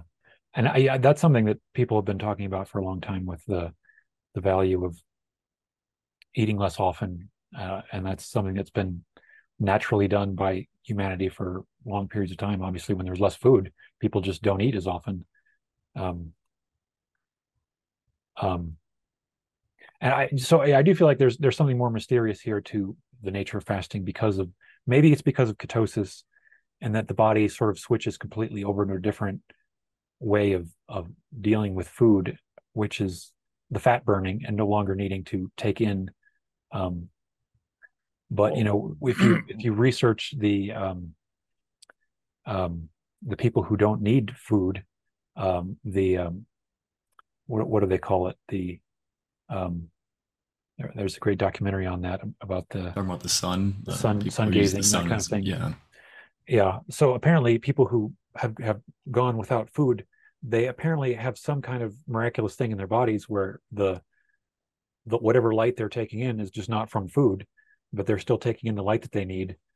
And when you get into that state where your body's trying to survive off of light in a different way, it could be that there is a sort of transformation that's just naturally happening in the body. But this is like a much more intense fast than what would normally be needed, I think, when you're completely trying to get off of food for a period of weeks or something like that. I think that reaches a sort of a point where your body might start to do more than burn fat for energy, and it might take on more prana, for example, and the nature of the um, what the Ra calls the vital energy might become more of a apparent thing to you that you're seeing the energy of the more pure nature that's all around you coming into or maybe you feel this, you don't see it, you feel the energy coming into your body from something like being in the sun or being on bare earth barefoot, or being in nature more. Yeah, completely. I think that metaphysically, again, switching to a fast and going into ketosis, you've changed the source of your energy, right? You've moved it from something that is outside of me to something that is now within me. And anytime you accept that as your experience and something that you understand consciously, as Ross says here, is actually happening. So I know that every afternoon, usually by that time, I'm in ketosis, just generally speaking, because I probably would be by then, and accept that in my experience that my source of energy can come from within. So I wouldn't minimize metaphysically what's going on in consciousness there as well, because to your point about people doing it with faith alone, it is when you get your mind right, your body will fall in line regardless. It is a reflection. Your body is a reflection of your mind, and Right. it's not ever going to not be that way. So we can talk about all the different ways that we make choices that will leave our bodies in a state of being a reflection of our minds, but it's always the case. Right. So yeah, this is a big subject, but maybe this is time to go back to Todd's question about of the nature of the law of attraction. Um, do we get what we want through focus of thoughts or as energy to manifest? Um, so, Nathan, what do you think about there's so many different in our society, in our culture. There's different interpretations of what the law of attraction means. But does Ra say that the law of attraction influences or the focus of the will? Is that how we're creating our reality? I guess that's really what the way they put it. I guess, does it make sense? Yeah, yeah, I think so. And from That's my understanding as well. Basically, is that it's the power of the will. Wow has about three or four probably really good quotes if you can talk that you can't provide this with too much importance, or I'm not saying it quite exactly right, but the power of Yeah. the will is what is then attracting to you. So the law of attraction is basically a minor part to what all you can do with the will, but it's real if focused. Yeah. Yeah. Your faculty will is that which is powerful within you as co-creator. You cannot ascribe to this faculty too much importance. Therefore, it must be carefully used and directed in service to others for those upon a positively oriented path. Um, and really, the will relates to the magician archetype too. I think the matrix of the mind, from which all comes. So if everything is determined by the will on some level, then that absolutely is reforming our reality and attracting different things to us. It's just we may be attracting the opposite of what we're wanting on the one side of the veil when we're not fully clear, and then um, when we see what we get through our path of seeking, then that is the call to drop the illusory husks, I guess, see beyond the illusory husks and see the heart of the creator teaching us through um, the seeming duality of the situation. But you need to be consciously aware, kind of similar like we were talking in that last quote of why you are receiving, I guess, that experience and what you need to accept to, I guess, view that in a different light or see that positively from there, right? Right.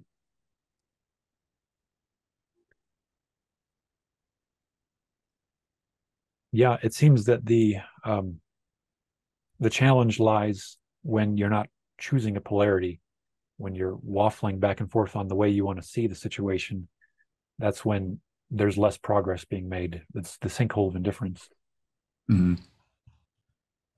Looks like Todd just said that as well. It can be a service to self concept as well. You can see that, I guess, negatively too, if you were just enhancing your experience through the illusion by, I guess, controlling others, Right. continuing to.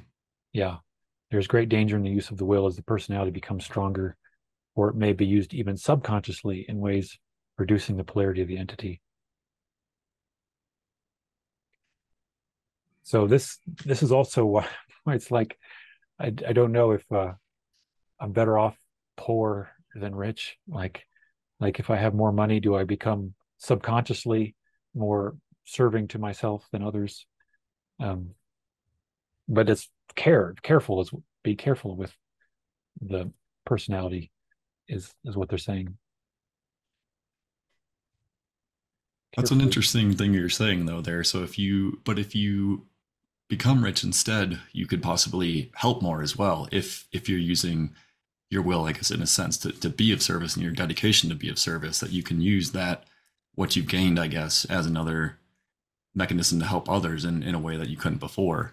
But right? it's more of, I guess, your intention behind it, or yeah, the way you go about it. Yeah, yeah. All the catalyst is useful, and it keep coming one way or another, I guess.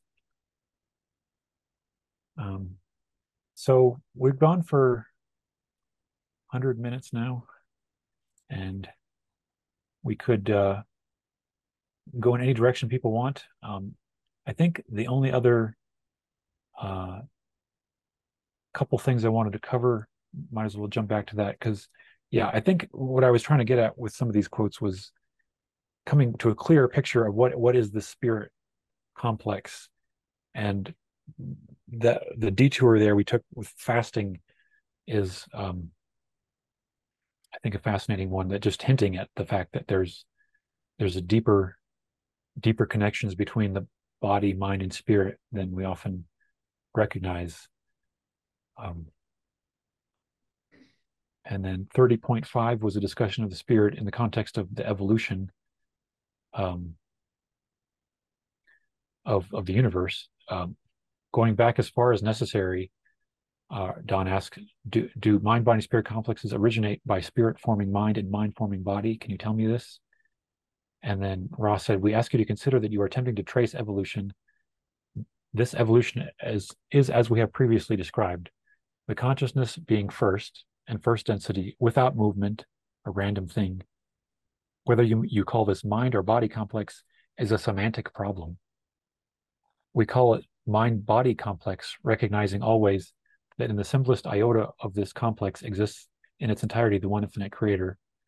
This mind-body complex then in second density, discovering, growing, and nurturing and turning towards the light, thus awakening what you may call the spirit complex, that which intensifies the upward spiraling towards the love and light of the infinite creator.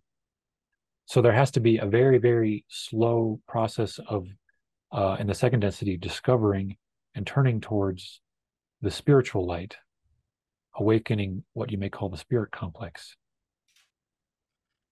I think it has to do with what Rod describes as that inspiriting process as well, too. There's, I think, two quotes that talk about the inspiriting, and it's Rod says inspirited, and then the next one he said one doesn't become inspirited; they become aware of the intelligent energy within them. Is what that actually looks like. Right. There is.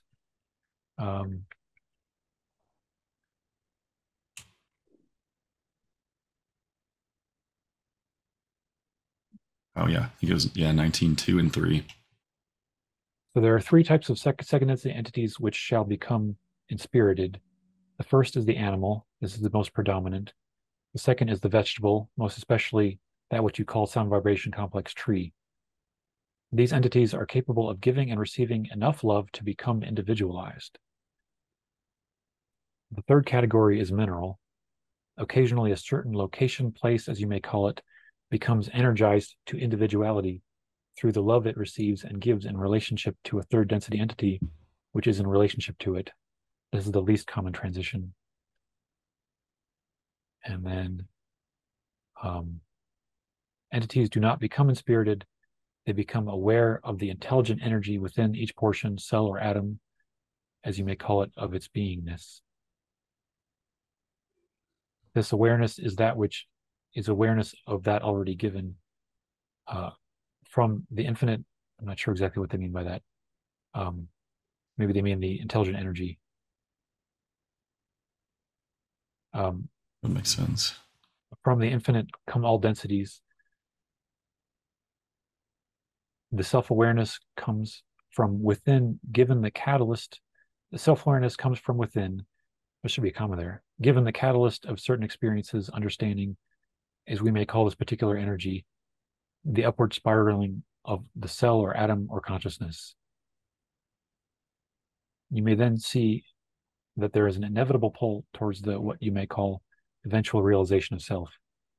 And then there's another portion of this around the pets too, right? The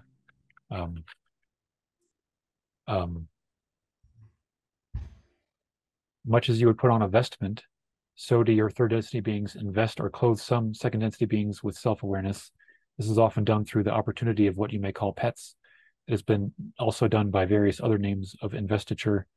These include many so-called religious practice complexes, which personify and send love to various natural second density beings in their group form. So it's fascinating that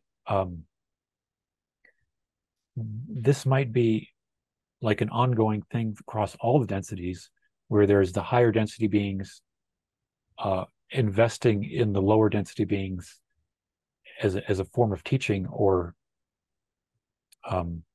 bringing them up into the higher awareness.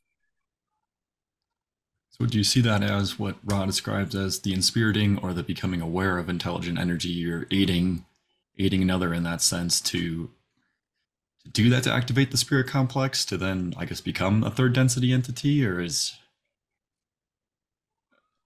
I'm trying to think of how that like this inspiriting that's not really inspiriting, that's becoming aware of the intelligent energy that they're talking about there, if that's done in the second density form, to then come back into third density, or do you need to already be at a certain level to, I don't know, maybe I'm getting lost here, but it's I think it's this might be also something discussed even with the pyramid healing, that the entity to be healed has an opportunity to create a new reality for itself in that higher energy state. And then as you step out of the pyramid, you get to reform your aura and decide how much you want to hold on to that energy that you were coming out of, that higher energy state. So I don't know if this is just beings are becoming more one in this process, um, or yeah, but it is mysterious to me still. This is this is represented in Paul Selig's work, I think, very broadly, prevalently in introducing vibration through claims of truth to others. And this is how they prescribe lifting consciousness, by simply claiming the truth in another as one with the infinite creator. And it seems to be the same thing. When you to know is to realize is to make real. So when you claim that for another, that knowledge, that knowing creates an opportunity. Just like you described, Mike, where somebody might then choose a new potential. Right. Yeah. And that's really what I think happens with getting downloads from our guides from intuition. It's like, here's an opportunity to have a thought. And as much as we're capable of going down that pathway, we might choose to do that. And perhaps being clothed in a sea of thoughts of, isn't this a very adorable pet? And this is a very, very adorable individual, that mind that wanted to be a part of the tribe has an opportunity to strive for that awareness.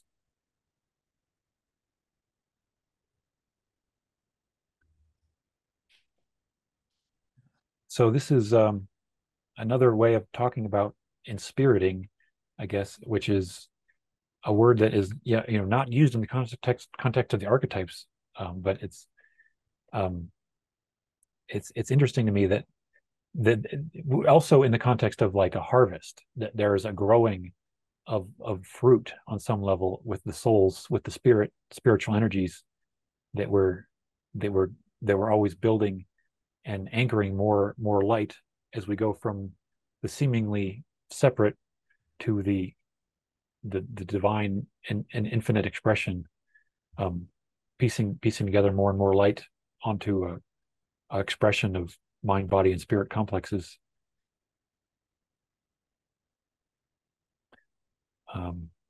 So the other thing that I wanted to touch on was 23, 23.7, and I just threw these together on a few days ago, thinking this would be, but this is like an infinite.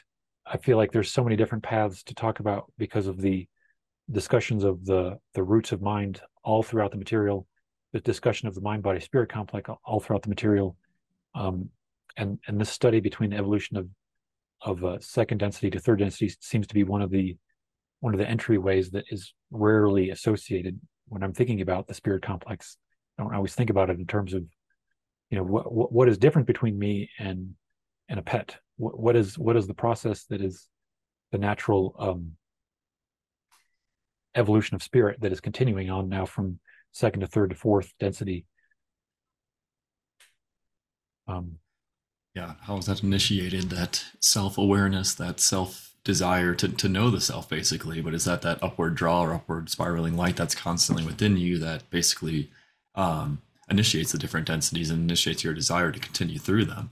But I agree. I think that's a fun one to consider, at least from pets and moving on. Right. So this question was from Don. When you spoke of pyramid healing, I'm assuming that the primary healing was for the mind. Is this correct? And Ross said, this is partially correct. The healing, if it is to be effectuated, must be a funneling without significant distortion of the instreamings through the spiritual complex into the tree of mind. So I think this is talking about healing of mind, body, and spirit. There are parts of this mind which block energies flowing to the body complex. In each case, in each entity, the blockage may well differ. And I assume that the blockages of the mind are talking about the chakra system, the parts of the mind which block energies flowing to the body complex. So distortions of the body will come because of the blockages of the mind. First, That'd be however, like that. oh, Oh, go ahead. sorry. I was just going to ask if that would be like similar to what they analogize the cancer to causing in the body is because of that negative thought form. So there's a distortion, which then takes shape in the body and in the form of cancer. Would that be the way Right. you're reading that part there too? Yeah. Okay, yeah. Yeah, definitely. So it's like there's the natural healing energies that the body probably has potentially available to it, but that are blocked because the mind is holding on to something so tightly. Like anger. Yeah. Exactly. So first, before healing, however, it is necessary to activate the sense of the spiritual channel or shuttle. And this is, I assume, in specifically when you're using the pyramid. Um, it is necessary to activate the sense of the spiritual shuttle, channel or shuttle. Then, whether the blockage is from spiritual to mental or from mental to physical, or whether it may simply be a random and purely physical trauma, healing may then be carried out. So, what is this sense of the shuttle? And I could say that from meditating in pyramids for many years, there is something that's hard to describe that feels like an opening that is occurring. That can still occur during meditation. I think without a pyramid, and I think it becomes more apparent. I think maybe psychedelics can assist in this too. Um, um, but I think that the awareness of the nature of the blockages is really the key here. Whether the blockage is from spiritual to mental, or from mental to physical, or whether it's simply a random and purely physical trauma, healing can be carried out when you have that sense of the shuttle that's opening, which may be um, the opening of the indigo ray too, um, and taught us about metal or copper pyramids. I think they've talked about anything that's not made with um, tannous metals, not having tin in it. So copper is good, wood is good, plastic is fine, just um, not steel. Um, yeah, I don't know if the Luxor Hotel and Casino in Las Vegas has much power in there. I don't know if anyone's ever done an experiment in that. Um, So are you saying there with this last part here that the activating of that spiritual channel or shuttle, so in your meditations in the pyramid there, you're basically activating that, or you notice that, so you are communicating then with your unconscious mind and able to then easily identify the spiritual to mental or mental to physical blockages in that sense? Or is it more of you just, I'm trying to think of how else to phrase that, but is an awareness that you then see once that channel is activated? yeah, it's like knowing the self, accepting the self, becoming the creator. I think knowing of the distortions is the first step to accepting and healing the distortions through that acceptance. And that goes straight back to session 5. We're talking about identifying the imbalance through seeing kind of in terms of the opposites, by seeing that there was the one negative energy that had no positive energy to balance it.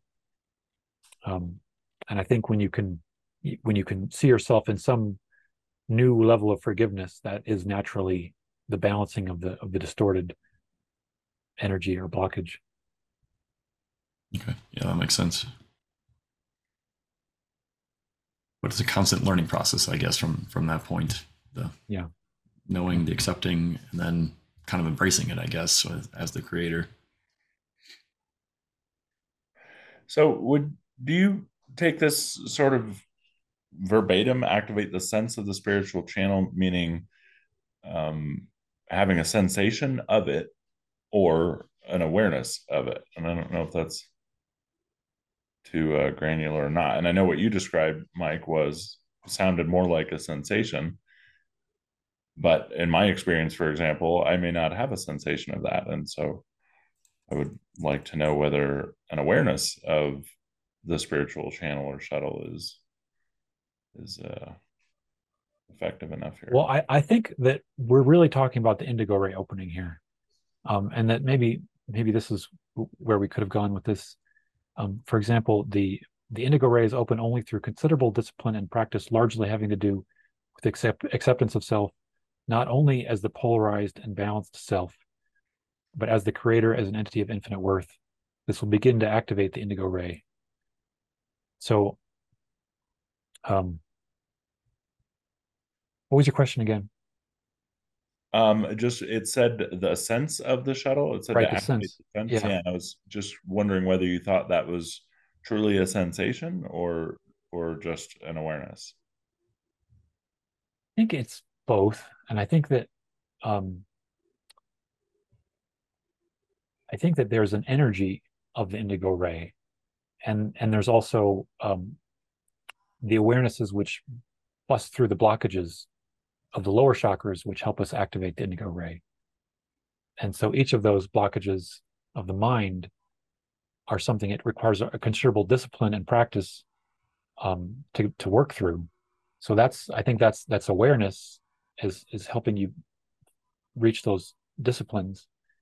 Um, and then the How would you sensation is something that has to do with seeing in terms of the what they call the universal.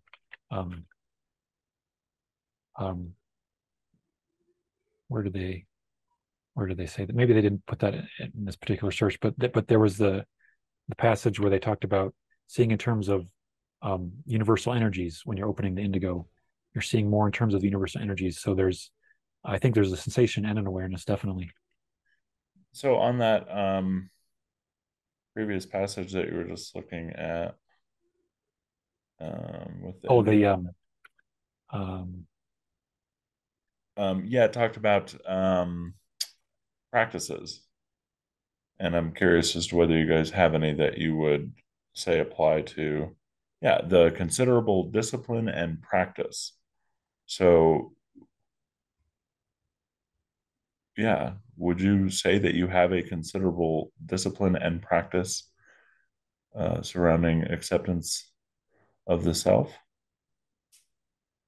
I think they've said this in different ways too, in different parts that maybe we should revisit in the next one too. That, Well, they um, do talk about balancing things at the end of the yeah, day energetically, and I mean that would certainly, yeah, I think, count. But for anyone watching this, a lot of people might be particularly interested in, what does this look like for the adept who's actually going through this? Granted, we all want to understand it and be able to work within the language that Ra's given us well, here. what one practice is reading this material. This is a practice that we're engaged in. All right, fair, and Yeah, it does take discipline. yeah, yeah. And I've as somebody who's been enjoying this is funny to keep bringing up, but as somebody who's been enjoying Christian um, worship since I was a kid, that's become more and more and more of something that it's like I don't care about any distortions in Christianity. I just care about the activation aspects of it. And so it's like a continued so music itself can be a way of disciplining us if our life can become the song that we're trying to sing. Basically, the song continuously becomes I am no longer the the lower self. I am becoming the higher self. You can sing that in many different ways, and that can be a practice. It doesn't have to be a Christian discipline, but that just happens to be the way that I've been conveniently programmed with since I was a kid. I know you both haven't had that, and I know that there's many other kinds of musicians out there now. And this is also why I've just been absolutely loving the Neem Karoli Baba uh, stories and videos.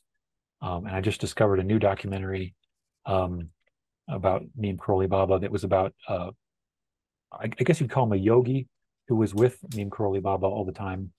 Um, um, and that documentary is called um, uh, the um,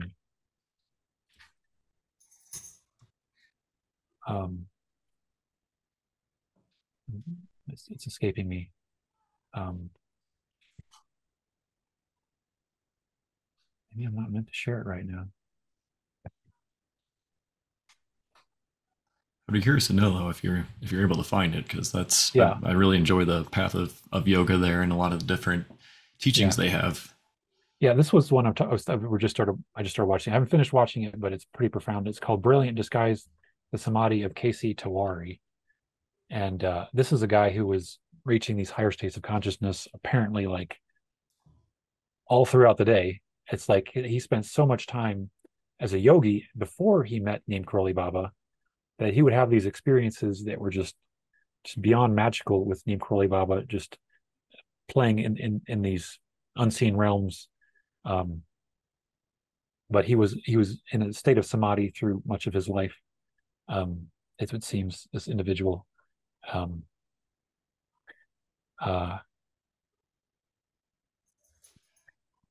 yeah, yeah, and this Neem Karoli Baba individual obviously was the same way. He was probably like in a constant state of ecstasy that was just unfolding through um, expressions of an infinite mind that seemed to be beyond his separate personality.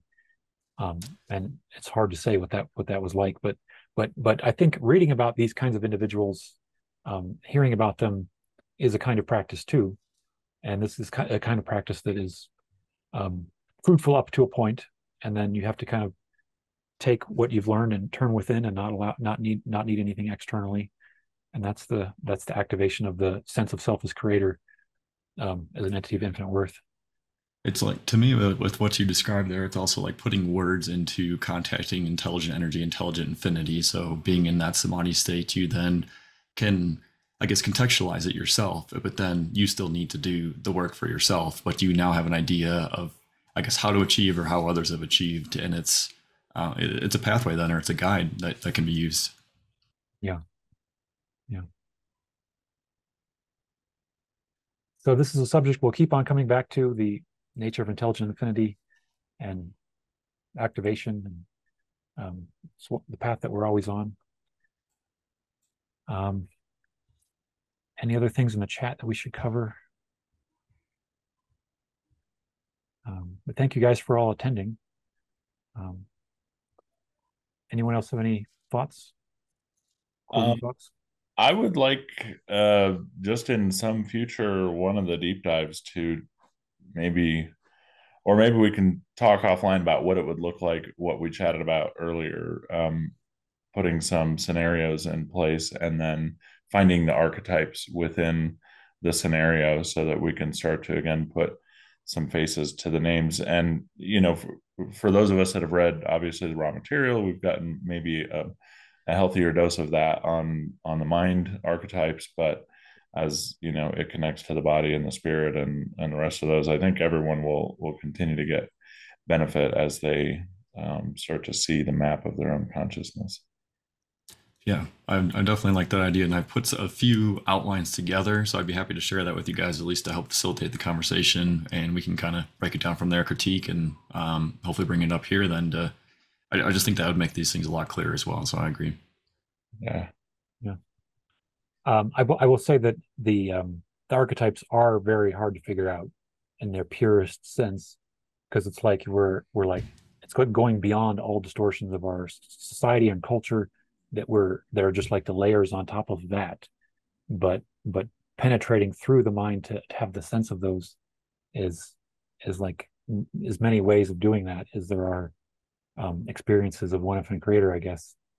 Um, I always feel that they're fruitful. I mean, anytime yeah, we're forming a vortex like that and looking at something from new angles. But yeah, to your point, we are talking about things that tend to be pretty pure in their purest form, so we can get close to them maybe. right, That right.